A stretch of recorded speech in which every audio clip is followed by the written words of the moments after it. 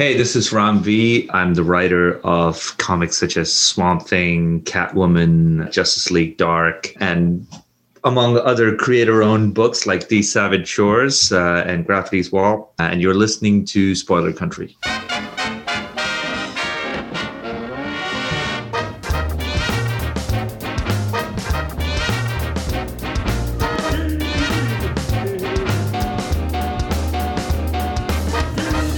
People of Earth, it's time to enter the Spoilerverse via our secret portal at the exclusive Arctic Club in beautiful downtown Seattle with our hosts, John and Henrik and Jeff. Welcome to Spoiler Country. Hey, if you're listening to our show for the first time and you're on one of the social medias that we're on, like Twitter, Facebook, Instagram, any of those kinds of things, you should always check us out on Spoilerverse.com. But if you want to keep up with our latest episodes, you should bring out your smartphone, get into your favorite podcatcher, find Spoiler Country, and hit subscribe. Then you'll get all our new stuff. And if you want to reach out to us, you can do that in two ways. You can call us, leave us a voicemail at 707-656-2080. Again, 707-656-2080. Or you can shoot us an email at spoilercountry@gmail.com.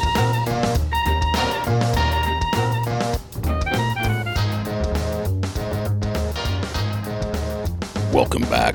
No. Welcome back to... you know what, dude? I just totally lost it. You do the intro. I heard that. Go for it. Welcome back to Spoiler Country. I am Johnny Horsley. That is Kendrick Regan. And today on the show, Jeff talks to Ram V once again. And he was on before. He's on again. I love return guests, man. Every time we have a guest come back, it makes me happy. It really does.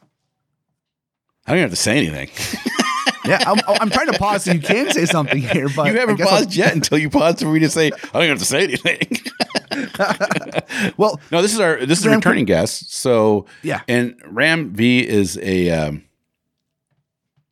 oh my god, dude, he's an incredible creator, man. He's coming on to talk about Catwoman and Swamp Thing and his current DC stuff. And check him out, man. The stuff he puts out is just fantastic. Johnny sucks. There you guys go. Well, talk about not letting anybody get a word in edgewise. Jeez, man. Right here, you can cut us into the interview now. Go ahead. I'll give you permission. Let's just do this.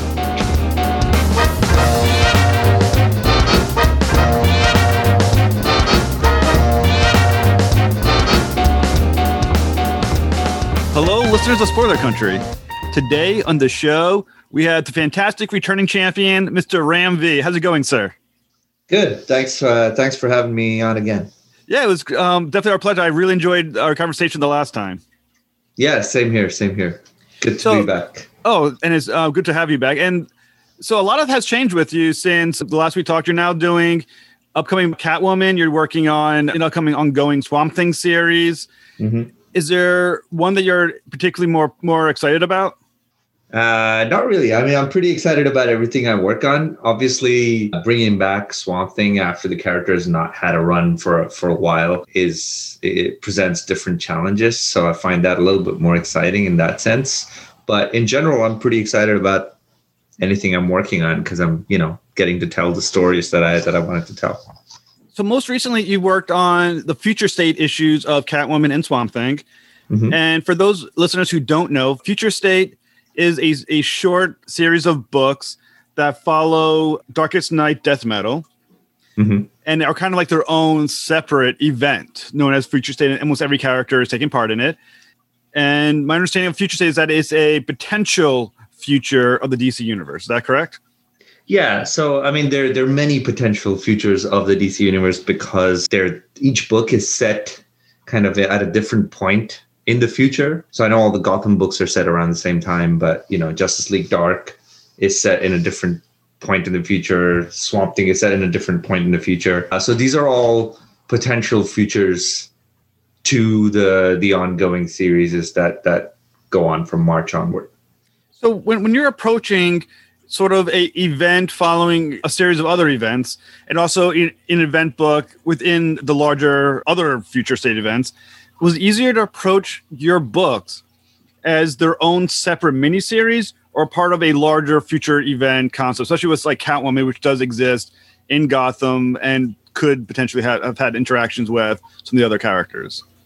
Yeah, I mean, to be honest, the way I look at engineering these books and stories is I don't I don't particularly pay a lot of attention to the sort of bigger picture stuff, simply because the first concern for anyone, the primary concern, should be to just tell a good story. And so once we have that good story, then we start looking for, okay, where can this cross over? Where can this connect with the larger narrative? Obviously, the editors take care of a lot of the big picture stuff. So when they presented me with like, okay, we need you to do books for Future State, there was already this bigger picture sort of plan for all the Gotham books that had been set up. So a lot of that is not my primary focus. My primary focus, as it should be, is in telling a good story. So in making both Catwoman and Swamp Thing, were there larger discussions within the DC offices of what future books or what they should look like, what they should feel like, what they should potentially foreshadow? Or were they basically each writer just kind of allowed to exist on their own island without dealing with worrying about the other books? Well, I mean, in my case, I'm writing the ongoing series, so whatever foreshadowing is there was left up to me. And while there is some connective tissue, there wasn't particularly like an overbearing sense of this needs to connect in this way. No, I think everyone was just primarily concerned with just telling a good story in the 2 issues that each Future State book got, or 4 issues for some. Yeah. So in the Pacific books that you wrote for the ongoings that you're also writing and going to be writing, how much thought was put into making sure that these Future State books were going to be the direction which your ongoings were going to follow? I mean, are these still kind of like Elseworlds type books, or are these books that you're definitely thinking, if I can write this story for this long, this is where I want my story to go?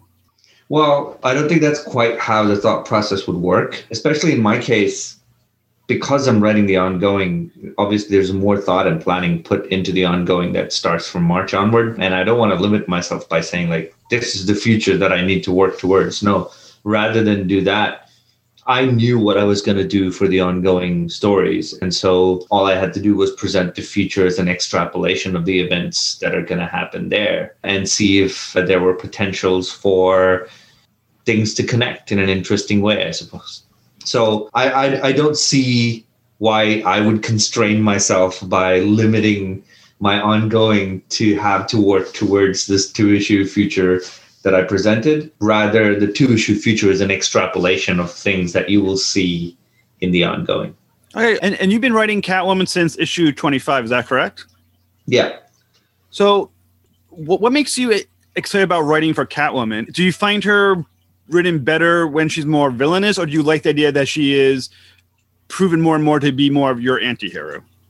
I mean, there are very few characters that I think work is just flat out irredeemable with villains, and they are interesting to write in their own sense. But I don't think Selina's ever been that kind of character. I know she's had villainous tendencies, as she does to this day, but there's always been this sense of Catwoman having her own moral compass of what is right and wrong, and kind of working to her own rules. And so, at least in my history of reading her.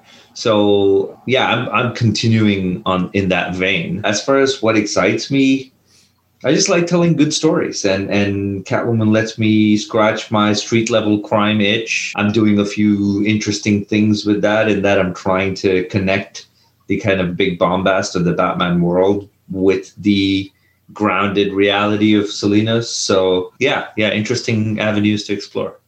And one thing I really liked about reading the Future State issue, the first one, obviously, I don't think the second one's been released yet, but the first issue of Catwoman Future State, is that it implies that there's a part of Catwoman's current heroism that stems from her love of Batman and wanting to do what Batman would want to see her become. In that sense, what do you think makes Batman perfect for Catwoman as characters, and what do you think makes Catwoman perfect as a Batman, either love interest or partner? Well, I don't think that's quite right. The implication is that she's doing what Batman would have, but the implication is also that she's doing what Batman would have in his memory, because her understanding is that Batman has died. And so think of it more as her doing this as an homage on some level to, and I think that's a natural tendency, right? So when two people are emotionally involved and are their friendship goes to intimate levels, you naturally tend to pick up things from each other. You're friends with people that you also admire on some level. And so I think part of that is bleeding through into her character. As far as what makes them perfect, I'm very loath to use words like perfect. I just think that they care for each other, and in the scenario that is presented, it's very dangerous for these characters to care about other characters and other people. And so I think there is some measure of safety in Batman and Catwoman caring for each other, because they know they can handle it, if that makes any sense. Yeah. So that's where my head's at on that relationship. Yeah. Now, for a little while, this is a couple years back, there was some discussion of obviously the Batman Catwoman marriage, which if it had happened would impact what you were doing now with Catwoman in the ongoing. Sure. And obviously that's something that's always probably still present in the characters, that this could be something that eventually could happen. Is that a storyline that is of interest to you, Batman and Catwoman actually being married, or are you kind of glad that never reached fruition? I mean, I really don't have too many thoughts on whether it should have happened one way or the other. As a professional, I'm presented with a starting point, a status quo, and my job is to build from there. I do think that the relationship is an interesting thing to explore in terms of character growth and drama in your series, but I have no particular thoughts on anyone's run that came before me. So I think there's ways to make it work both ways, to be honest, as a professional. And so while I understand readers and fans have very strong opinions on whether things should have worked out one way or the other, my job is to tell a good story from the starting point that I'm presented with. And hopefully that's what I'm doing. And just to sort of add to that relationship has existed since long before the marriage. If you read When in Rome, or you read pretty much any of the classic Catwoman runs, there's always been this undercurrent of her relationship with Batman. Well, of course. I mean, there was the Elseworld stories where they were married, and the original Huntress was supposed to be the child of both Catwoman and Batman. So, I mean, it's been around for a long time. Yeah. I think over the last 10 years, they've been making it more pronounced that potential is there in the regular continuity. I don't know. Maybe I'm wrong in that, but it feels like it's been more in the last 10 or 20 years. Are there, I mean, are there, in your future run of Catwoman, is that something you're going to explore now and again, the relationship more, or are you going to keep it more fully Selina Kyle centric? I think any writer, like if I'm given a character and I've said, hey, Ram, we want you to write Catwoman stories, I think predominantly the stories have to be about Catwoman. I think it's a disservice to the writer to constantly be writing her as an after effect of Batman's actions. And so purely on that level, I think my stories focus on Selina, and rightly so, in my opinion. But that I'm interested in that relationship as part of the character, and I'm interested in that relationship as part of the character growth and direction. So there's certainly parts of my story that focus on that and focus on the implications of that relationship. Yeah, and so in your Future State first issue, you're focusing on kind of a great train robbery concept, which is one of the great types of stories that have been around since the Old West, the old days of the Old West, the great train robbery. There was that great Michael Crichton book and movie in the 70s, The Great Train Robbery. Did you look back at any of the old books and movies for inspiration to create your train heist comic? I mean, I didn't particularly look back at one or two. I've seen all of them. I've read quite a few. I know how the genre and the trope works. So it was just a matter of kind of running with that. There's also the connection to the Kindertransport that happened during the Second World War with Jewish kids being put on a train in Nazi Germany. The implications of that and parallels to, a fascistic state like Gotham is becoming were also interesting things that I drew on to create that scenario. But largely, these stories exist and I've read them in the past, so they're already there, kind of in my canon, if you will. And I mean, the first issue of Future State Catwoman was a fantastically well written issue. Thank you. You're welcome. And I think one of the cool details that you added in is the timer. I think you set it at 20 minutes, and then as the story goes along, you're kind of clocking down. Now, I mean, obviously, the cool thing about the timer is that it creates automatically some tension because the clock is going down. That obviously creates some concern for time running and everything like that. Was there also in your writing, were you trying to create sort of like a real time element? Were you thinking, how long would it take me to do this in this scene? How long would this scene take? And trying to make it clock out, and I guess in a real time kind of way. Well, I don't think we're trying to emulate real time because comics don't work that way. Unlike film, where you can shoot only in real time, or you can slow things down or speed them up. But comics are still images, so it's very dubious to insinuate real time using still images. The timer kind of exists for that a little bit to give you a sense of time as you're going through the still images. I think it influences the reading. Like you might read 3 images at a certain speed, and then if I put a timer on it and say, "Oh my God, time's running out," you might read them at a faster speed. And so I think there is an interesting, entertaining concept in there to use, but I'm not trying to emulate real time. Rather, I'm trying to give the readers a sense of time always running out, time always passing as they're reading through this comic. Was it fun to kind of experiment with making comic books feel like they're moving? Like, as you said, you're trying to affect the reading of the comic book of your reader by giving them a sense of the time. That must have been kind of a fun thing to play with. I mean, I think every comic book writer does that because that's what pacing is. And so every writer, when they're writing a story, hopefully has an intent for the pacing of that story and what speed it should be read at, and what pages you want the readers to linger on for a little longer, and what pages you want them to run through quicker. And so I think those considerations already exist. They're just being translated onto the page in a very overt way when I put a timer on everything. So the other cool thing that you did with Future State is that you brought in a villain, Onomatopoeia, who isn't, I would say, is probably not one of the most famous villains, but definitely one that was made well known. I think it was after the Kevin Smith run of comic, if I remember correctly.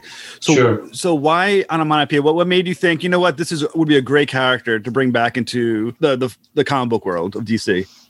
He's just fun. I mean, it's a dude who talks only in sound effects. What's not to like? He definitely is one of the most unique characterizations. Yeah, I mean, I feel like if I brought anyone else in, there would have been too much weight of history, weight of character behind it. Whereas bringing Onomatopoeia in, like the moment you see him, you know that, okay, this is just going to be fun. Yeah. And I wanted that element of like, this is a crazy addition to this story. And he's got a role to play, and he's kind of cool. But I mean, it's 2 issues, so there's not much in terms of story for me to dig into, given the kind of real estate that I have. So my reason for having him there was just, I want to have fun, and I want to have someone with Selena. Otherwise, just her going through a train is kind of boring. So. Yeah, and the interesting thing about Onomatopoeia, let's say he's a fun character, but I think potentially as a writer, is it hard to have the character express things only using the sound? Like, was that kind of fun but challenging at the same time? Nope, it's just hilarious writing that script. Like, and it's the easiest thing to do because, I mean, we all grew up watching, Tom and Jerry. We all grew up watching old Disney cartoons where they're just silent. There's not a lot of dialogue in them, and so if you grew up watching those things, you know how to write fun sequences without too much dialogue. Because he does show up in Future State, are you going to try to incorporate him more in the Catwoman ongoing? Is he going to come back, you think? I don't know yet. I just used him as a fun addition. We'll see if the opportunity presents itself. We'll cross that bridge when we get to it. And also the issue, I'm not going to give any spoilers, but it has, I would say, 2 pretty big surprises by the end of the first issue. And the surprises that are in the issue are pretty impactful. I mean, especially considering how many other characters it potentially would impact. That's the big surprise in yours. So was there a discussion that, to let it happen in your book versus maybe one of the other books? Was there dibs called, as it were?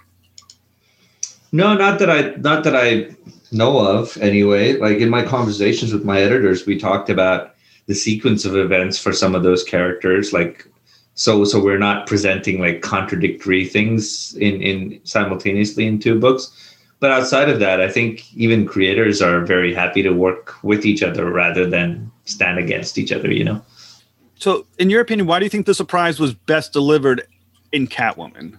Well, because I'm writing the story.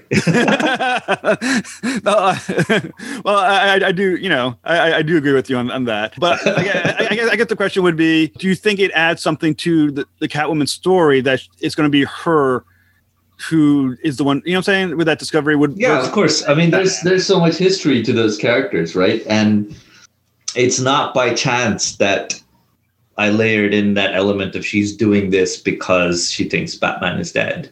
And so I think there is that resonance of doing something because you believe, X, Y, Z is true. And then as you're doing it, realizing that your motivation is perhaps misplaced. And what does that say about the character? And what does that do to the relationship between those two characters? What does that do for their motivations? All interesting things. As a writer, you always want to create more drama. And so, bring it on. If I could have added another reveal at the end that would have added to the drama, I would have done it. So do you want to hint at any of the reveals for issue 2? Well, issue 2 is a conclusion. So if I drop in a massive reveal at the end of issue 2, people are going to kill me. So no, I think issue 2 will largely conclude things. There are a few revelations here and there, but just sit back, enjoy the ride. And the interesting thing about Future State, I mean, obviously we have the regular in continuity Catwoman ongoing. Eventually we're getting a Swamp Thing ongoing. Is there any hope or potential that the Future State timeline will be revisited with more stories that exist in that timeline? No, I don't really see it as two different timelines. The Future State is the current timeline extrapolated, at least with my stories. So there's no question of revisiting the timeline. Of course, there's always a possibility that you could pick up a story that's set somewhere in the future and write it. So, well, how about with your Future State Swamp Thing? Is that existing in the same type of timeline as your Catwoman Future State, or like in the future of that state?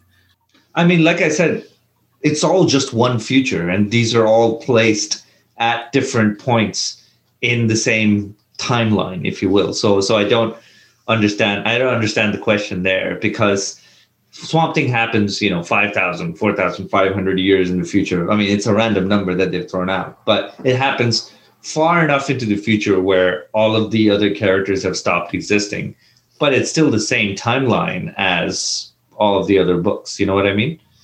Yeah, I guess my question to that would have been is more because of it took so place in the future and it's so Swamp Thing centric. Mm-hmm.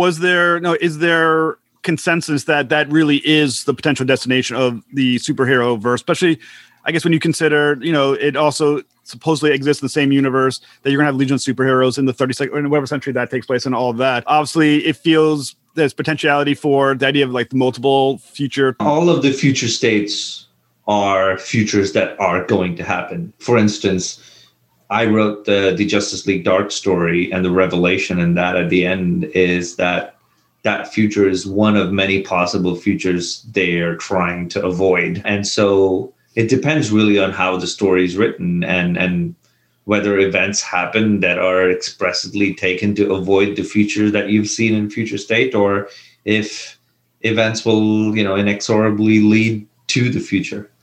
Yeah, and I think it's really cool that we're able to work on that Swamp Thing Future State series, because I think you wrote one of my favorite Swamp Thing stories within your Justice League Dark. I think it was the annual that we discussed back a while back. Do you think Swamp Thing? Did you enjoy him more working with Swamp Thing within a team, or did you like him better as a solo character?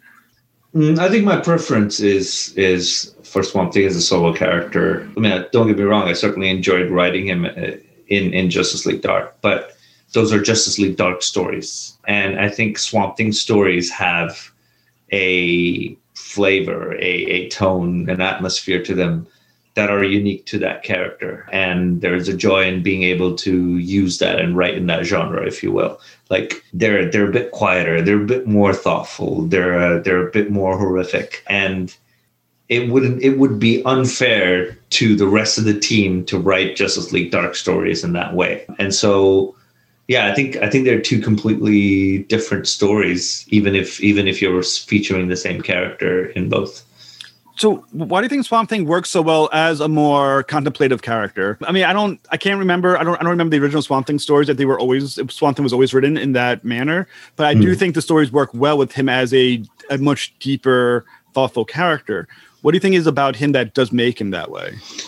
Well, I think it's got to do with human beings and their fascination with things that far outstrip their own lifetimes. I think humanity by itself is fascinated with two kinds of things that exist for a very short time and things that exist for a very long time. Anything that is close to us in terms of lifetimes, we're not that fascinated with. I don't know. This is just an observation that I'm making. And so I feel like because Swamp Thing is the embodiment of trees and plants and things that either vastly outlive us or live for such a short period compared to us, there is a outsider's view of beauty and love and compassion that we don't get to see if we're looking through human eyes. And so I think especially people like Moore or the Veitch run or to an extent the Dysart run as well, they looked at these things through the view of something that is bigger than being human. And so yeah, I think that's a philosophical concept that lends itself to interrogation and more cerebral stories. Well, I think a great part that you wrote in the Future State Swamp Thing series is that you wrote that it's written that humans' preoccupation was with violence. And is that something that you think does exist as our defining characteristic? And do you think that's something that's like a permanent state of people? I do, sadly. I think violence is a mode of expression we as human beings use when we are unable to express ourselves in more constructive ways. And I think that it has always been a part of our history. If you go back and look through most of history, at no point have we achieved change without some manner of violence affecting it. I mean, look at great paradigm shifts, the Magna Carta, or democracy, or capitalism, or just coming out of the Dark Ages, a judicial system. Any of these things, all of them were brought into existence through violent means in one way or the other. And so I think without making moral judgments on it, I think it is a inherent part of human nature. And I think rightly human beings, as they evolve on a societal and mental level, should be trying to move away from certain parts of their own nature. Do you think it's an offshoot of evolution, the idea of being dominant and survival, having to be often in nature violent? Do you think that's just a primitive part of us, or do you think that is unique to the human existence? I mean, I think your answer is kind of embedded in your question. We are the only species on this planet that is capable of, at least that we know of to any great extent, that is capable of looking back at itself and being aware of its evolution. And in being aware, that means you are also playing a part in your own evolution because you're aware of certain things and you're making judgments as to whether those things are right or wrong. And so having that awareness automatically kind of doesn't let you have the excuse of, oh, well, this is just a primitive nature of me. But you know that it's primitive. And so in knowing that, there's something you can do about it. And so I don't buy into we're just animals, that's why we act this way. No, I think human beings are far more hedonistic, and they choose to act as is convenient to them. When it is convenient, you are intellectual and advanced. When it is inconvenient, you're just primal and acting out. So I don't think there are such simplistic explanations as to why people behave that way. So, and when you're reading Swamp Thing Future State, it does seem to have the suggestion that the humans never did learn to evolve out of that violence. Is that correct? As a society, yeah. The implication is that no matter how much people try to move away from it, you end up returning to it as a mode of affecting change. But the implication also is that human beings are the only people capable of moving away from that violence and trying to be better. And so, as ever, the eternal question is, how much should we need to try? How much do we have to try to be better than what we are? It's kind of interesting thinking about humanity in that sense, where it feels like any individual person taken by themselves is capable of being evolved, civil, but once the group happens, it becomes far more difficult. Would you agree? No, I don't think so. I think you can't look at human beings as individuals separate from their group, because I think by their definition, human beings and their personalities exist only as part of a social structure. They are social animals. If you isolate a human being and don't give them any company, I don't know that you can really talk of that person as being an example, a valid example of arguments that we make with regards to humanity. So I think that's a flawed question to ask. I don't think that it's possible to separate individual behavior as disconnected from societal behavior. We might do it for certain things, but it's not definitive in that individuals are capable of being civil. Well, then you have sociopaths who are individuals who do terrible things. So I think it's impossible to separate the societal context when discussing humanity. Well, when you're looking at something, an individual, obviously not human, like Swamp Thing, is only he's maybe partially human, depending how you look at it, who does have that extremely long lifespan. Do you find that's an element of Swamp Thing that makes him more capable of change or less capable because he's been around for such a long period of time?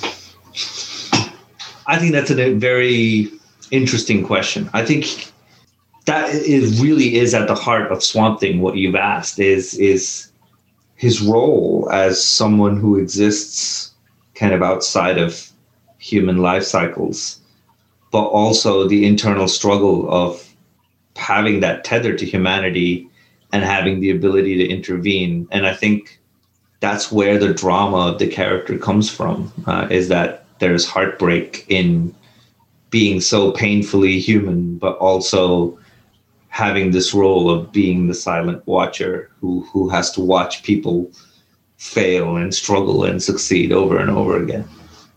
And I think that's why I think it was very interesting that you wrote in the first Future State Swamp Thing book that Swamp Thing was made as an instrument of something that's greater violence than the humans ever could have imagined.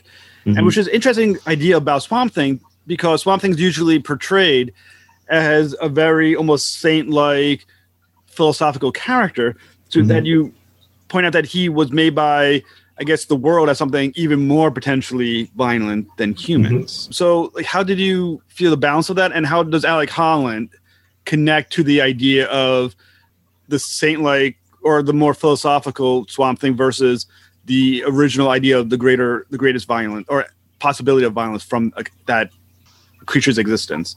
I'm gonna store this answer away under it's confidential because you should read my ongoing series. Okay, that's a good answer. And that ongoing it starts in March, correct?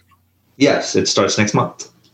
And it looks fantastic. And also, I find the inclusion of how Swamp Thing formed as something that's very fascinating, because throughout the Future State books, you have multiple pages where it talks about how Swamp Thing kind of almost brought himself into existence. And does it symbolize Swamp Thing as either kind of a godlike type character or almost like an Adam, like a Adam and Eve type Adam who is the first of his kind?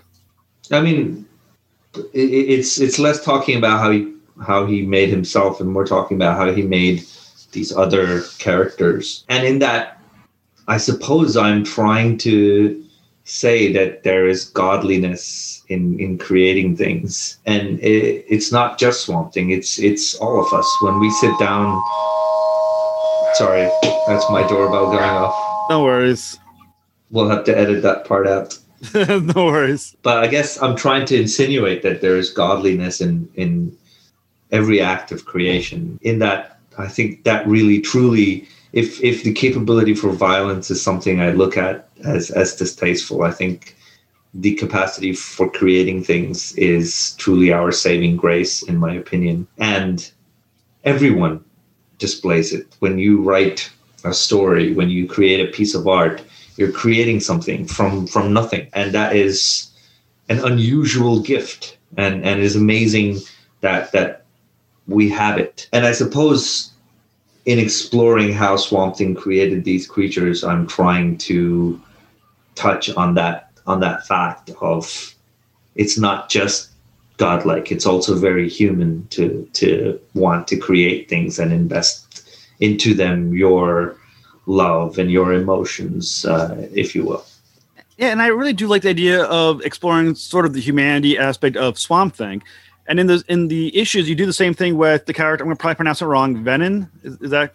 Yeah, Venom, where Swamp Thing seems very fascinated by him and is searching for remnants of humanity. So, is it the human part of him that is longing for another human companion?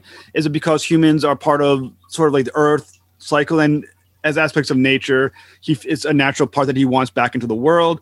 Why does he care so much? Because he doesn't exist without humanity.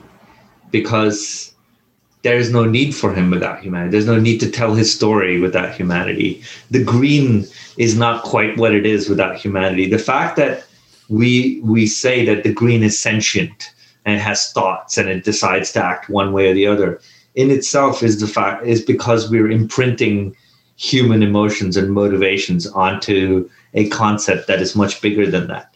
And so I think despite all these delineations of the green and the red and the gray being separate, they're all connected to humanity. And so I don't understand how Swamp Thing could potentially consider something as separate from whether it is his own humanity or humanity in general.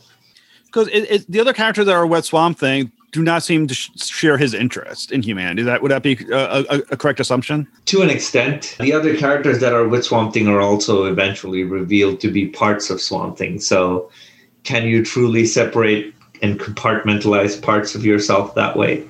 Who knows? No, that's a good point. Good point. I mean, you brought in also, there's a lot of interesting characters that are introduced in the Future State Swamp Thing that hopefully are used more often. Like you have Obsidian used, who hasn't been used at all since the New 52, if memory serves. Right. And not only is it a great character and connections to the original Green Lantern, but it does suggest then that the New 52 continuity is now back in full force. Would that be correct? Well, my understanding is that everything happened is a new mantra, right? So I don't, as a writer, I don't particularly concern myself too much with continuity and having to explain everything because it works within the context of the story. And I know there are people who enjoy putting all the pieces together, but I think the truth of life is that those people are going to have to be happy with certain contradictions existing, right? Because it's part of human storytelling. If you look at the great epics that have been collected over time, they're rife with contradictions. So I would urge people to think of continuity in any of these huge superhero universes as kind of like that, put together piecemeal, so rife with contradictions. I mean, does it bother you as a writer that some proportion of the fan base is so continuity obsessive? No, it doesn't bother me at all. I think stories mean a lot of different things to a lot of different people. I think some people enjoy putting that stuff together like a puzzle in which there is a joy. And so people should do and experience stories and read them for whatever reason they enjoy it. So I wouldn't presume to say this is one thing is better than the other. My preoccupations don't exist there. Like I will gladly read 3 stories in the same book that contradict each other as long as they're all good, you know? Yeah. No, I totally get that. But I would think as a writer dealing with some of these continuities that go back 40 years, must maybe somewhat stifling if you wanted to be 100% devoted to that continuity.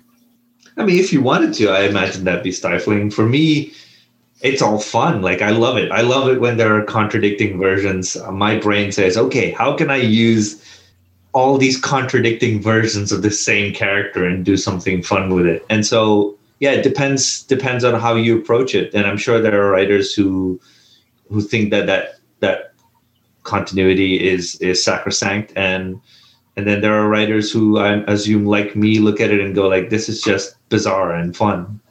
I guess it kind of matters on how you view comic books, whether or not you're reading. I guess if you're a continuity heavy individual, you view comic books as sort of like a history. It's a fictional history, but a history. But you can also look at comic books sort of like a mythology, like a Greek mythology, which is also not, in far as its own continuity within Greek mythology, does not hold either. I mean, there's many different stories, so many different characters in many different ways, and you do kind of pick which part of the continuity you want to accept, I guess. I got terrible news for you. I think history also works the same way. It's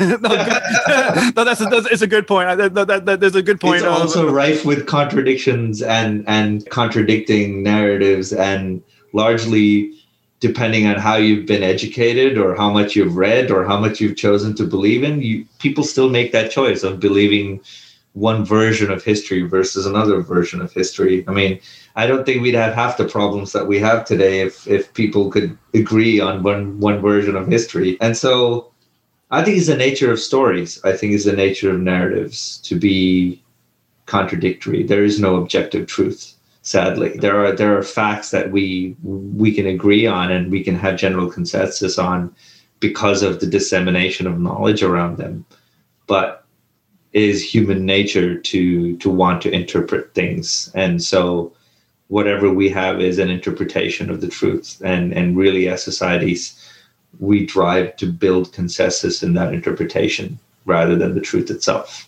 Oh, I agree with you 100%. And you do have a good point about history being far more of a fluid concept than we probably would like it to be. As far as I think the harm and the danger comes from sort of discussing history as this kind of immovable object that we must all bow down to and edify. And I think that's where the dangers come of becoming dogmatic about believing things in history, whereas the truth of the matter is often far more complex and has many different points of views to take into consideration. So I think comic books exist in the same way. Characters are far more complex and have many different versions of themselves to take into consideration. I think that's an excellent point. And like I said, one thing I really did enjoy about the Future State is that you really do feel like you've gone into the thought process of an individual. And I guess at the end of the day, more important than history or canon is the character itself and how you delve into the psychology of that character. Yeah, to an extent, even that is in service of the story. The most important thing is that when you finish the book, you felt something. You felt happy, you felt sad, you felt great, you felt depressed. I'm trying to evoke emotion. That is truly my one and only consideration. Everything else is in service of that. And I think one of the cool things that you did, you introduced or you brought into the story Woodrue, which I think is a great character, and he feels like he's very much the antithesis of Swamp Thing. Would you agree with that? And is that kind of why you feel that he was a good character to play as a antagonist to Swamp Thing? Yeah, to an extent, in my head, they work as opposites of each other because in some way, here's a monster trying to find its humanity, and there's a human being trying to find the monstrosity within himself. So I think there's a nice symmetry to that, and I like symmetrical things and exploring kind of the nuances of symmetrical themes that exist between those characters, if you will. So a lot of these Future State stories are meant to come out and introduce and kind of lead into the future ongoing. That's why at least in my opinion, why a lot of the writers and teams on the Future States are doing the ongoings. And like we mentioned, Swamp Thing is definitely getting its ongoing in March. Mm-hmm. And However, though, in the ongoing, Alec Holland is not the main Swamp Thing. It's a character. I'm going to get the name wrong. Levi Kamei. Sorry, Thank you so much. I appreciate that. Yeah. What was there? Does that suggest that the run of Levi Kamei's character is going to be more short-lived, and eventually Alec Holland will reassert himself as the primary character of Swamp Thing? Or once again, do they not relate in that way? I don't know. I would go back and urge you to look at Future State and see where it says that Swamp Thing is Alec Holland. All right, that's a good point. I think I assumed it. Yeah, and that's great, because I think part of writing Swamp Thing is in knowing that regardless of who is the host, that the character Swamp Thing stays true to who that character is. And so I think that's another fascinating thing, that the Swamp Thing exists across time, but its hosts change. And so there's an opportunity to explore interesting stories within that as well, and the idea of memory and the idea of things that we carry forward across life and death, if you will. So those are all things we will explore in the ongoing. So would you say that the dominant aspect of Swamp Thing is the Swamp Thing or the human host? If I could answer that, I wouldn't need to write the stories. Good point. So the Swamp Thing ongoing series is a 6-issue series, correct? It's not ongoing. It's a 10-issue season 1, and we will discuss a season 2 depending on how well the 10 issues do. So urge everyone who likes Swamp Thing to go and buy a copy to make sure we get a season 2. So listeners, write to your local editor of the DC comic books, make this happen, buy your books. So why did you decide to use a different host for this miniseries, and how does this impact the entirety of the story? Well, I think you have to ask yourselves, why do we tell stories, right? And stories are cultural reflections of where we are now and where we are today. And sometimes I hear people talk about stories and say, all the great stories, all the original stories have been written. And I always reply to them, I said, no, it's because you're looking for stories in a place that doesn't exist anymore. You're looking for stories in the same places that you were looking 20 years ago, you know? And so I think part of my motivation behind changing the host is to go like, this story needs to go forward to another place, to another context, to more other characters, other drama. And so what happens if you are telling Swamp Thing stories and you've been telling them for 30, 40 years with Alec Holland at the heart of them, you're exploring certain kinds of stories with Swamp Thing that is the avatar of the green, but you're eventually exploring the same drama with Alec Holland over and over again. And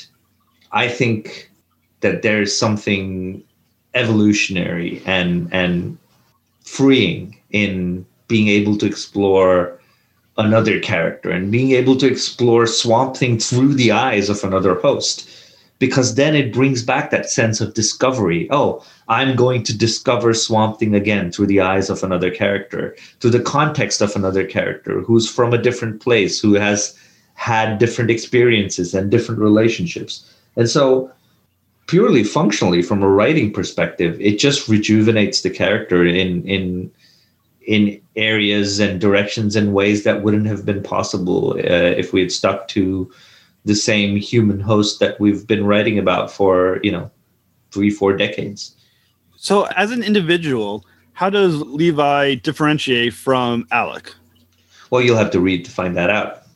Good point. I guess I could just read the issues. Yeah. I mean, I could talk about it for forever, but the point is that all of that exists in the work. So I would urge people to go read the work and find it out. So, and just so, I mean, I know what you obviously read the issues, but I guess one of my questions is, does the difference of Levi versus Alec going to be greater than the fact that Levi will be new to the Swamp Thing versus Alex obviously been doing it for a while? And is it going to be a true change in perspective of what the green should be? Again, I'd be revealing to you issue 3 and 4 if I talked about this. So, is there going to be more Justice League Dark ongoings in the future? Because I have not seen solicitations for Justice League Dark in May from my recollection. So Justice League Dark is now 10-page stories in the Justice League book. It's still an ongoing. It's still the same story being told every month. From what I understand, there'll be months where you get more than one installation of a Justice League Dark story. So there's very much a Justice League Dark ongoing that I've written about half of that will be starting in March. So yeah, I think it's just being paired, as in other cases, with the Justice League story. Do you think there's going to be potential that if these stories still continue to prove popular, that they'll bring them back to their own ongoing? To an extent, I'm not particularly concerned with that because, and I keep giving this explanation to people. When I was a kid growing up in India, I didn't have access to a lot of Marvel DC stuff. Certainly none of the monthly issues, impossible to get them in India every Wednesday, if you will. So I grew up reading these things called digests that had one or two main stories and a couple of backups in them that were European reprints. And I enjoy that format. And I think there are interesting challenges to be telling a story in 10-page installations. And there's stuff you can do with that you can't really do in a 20-pager. And so if it gets its own sort of series again, that's a format decision and a decision that's left to publishing people. And I'm not concerned with that. I am concerned with, I'm telling my story in this format and it is interesting and fun. From what I understand, there are plans to collect the stories, but more on that as and when we find out. So are there characters in the magic realm of DC that you're looking forward to introducing into your Justice League backup stories, or the ones that you wish you want to have use if this continues long enough? Yeah, I don't think they're really backup stories in the classical sense, because backup stories tend to be kind of one and done each time, whereas this is still an ongoing, and so it is going to be one kind of long narrative being told over multiple issues. And my intention with the characters is, when they came to me and said, look, Ram, there's going to be 10 pages with the Justice League book. What do you want to do with this? I said, well, let me just go wild. Let me take whatever character I want, obscure characters, popular characters, and let me show them in a new light. And I think that's what we've done with the story. So I'm quite excited for readers to look at it. It's quite unlike anything else I've written in the DCU so far. So can you preview what some of these newer characters into the Justice League Dark team that our listeners can look forward to seeing? Yeah, so Ragman's back. I love Ragman. Etrigan and Jason Blood are back. Nice. Merlin's back in more ways than you might imagine. And yeah, there's going to be new characters. There's a new character called the Eternal Knight that I'm introducing. There are a couple of stories that involve Batman. There are a couple of stories that involve Aquaman. So it's really going all over the place. I even brought back a character from the old Kirby Demon series called Randu Singh, who hasn't been around in a really long time. So, yeah. Well, I'm going to make obscure character fans take note. I will make a pitch, not a pitch, but I would say if you can ever bring back Zoriel. I love the character in the Morrison run of JLA, and I think he's been horribly underutilized in DC over the last 20 years. Yeah, I mean, DCU's kind of full of these kind of characters that have existed that are really interesting and haven't really been taken up. So I will endeavor to take some of them up during this run and just having fun with them. Yeah. Well, I'm glad you're bringing back Ragman, because I always felt Ragman, it was a character that was made to be far more popular than he ended up being. Because he's a fun character. He's such a cool looking character, and he's a fun character. I really felt he deserved way more ongoings and storylines than he ever had. Yeah, I mean, again, I don't concern myself with what a character deserves, doesn't. I just enjoy the character. And so I'm going to use him in however many stories that I want to use him. And we'll also be doing this thing where the team kind of rotates. So we'll get characters in and out. Like you'll see Dr. Fate is kind of out of commission early on, but then his role starts becoming more and more important as the stories go on. And so, yeah, it's going to be a far more fluid idea of what a team is and what a team book can do. Well, I'm excited to read those stories. Yeah, thank you so much, Ram, for talking with me. It was great to have you back. Yeah, my pleasure. Thanks for inviting me. Yeah, and like I said, look forward to our listeners for Swamp Thing ongoing in March, the Justice League stories, Dark stories, and the Justice League stories, and continuing with Catwoman. I look forward to them all. Yeah, it's gonna be an exciting month to kick off kind of new story runs, and I'm quite thrilled to see what readers think of them. Yeah, and like I said, and anytime you have more stories ongoing coming up, please come back on the show. Yeah, it'd be my pleasure. All right, have a very good day, sir. Yeah, you too. Thanks, Jeff. Yeah, bye.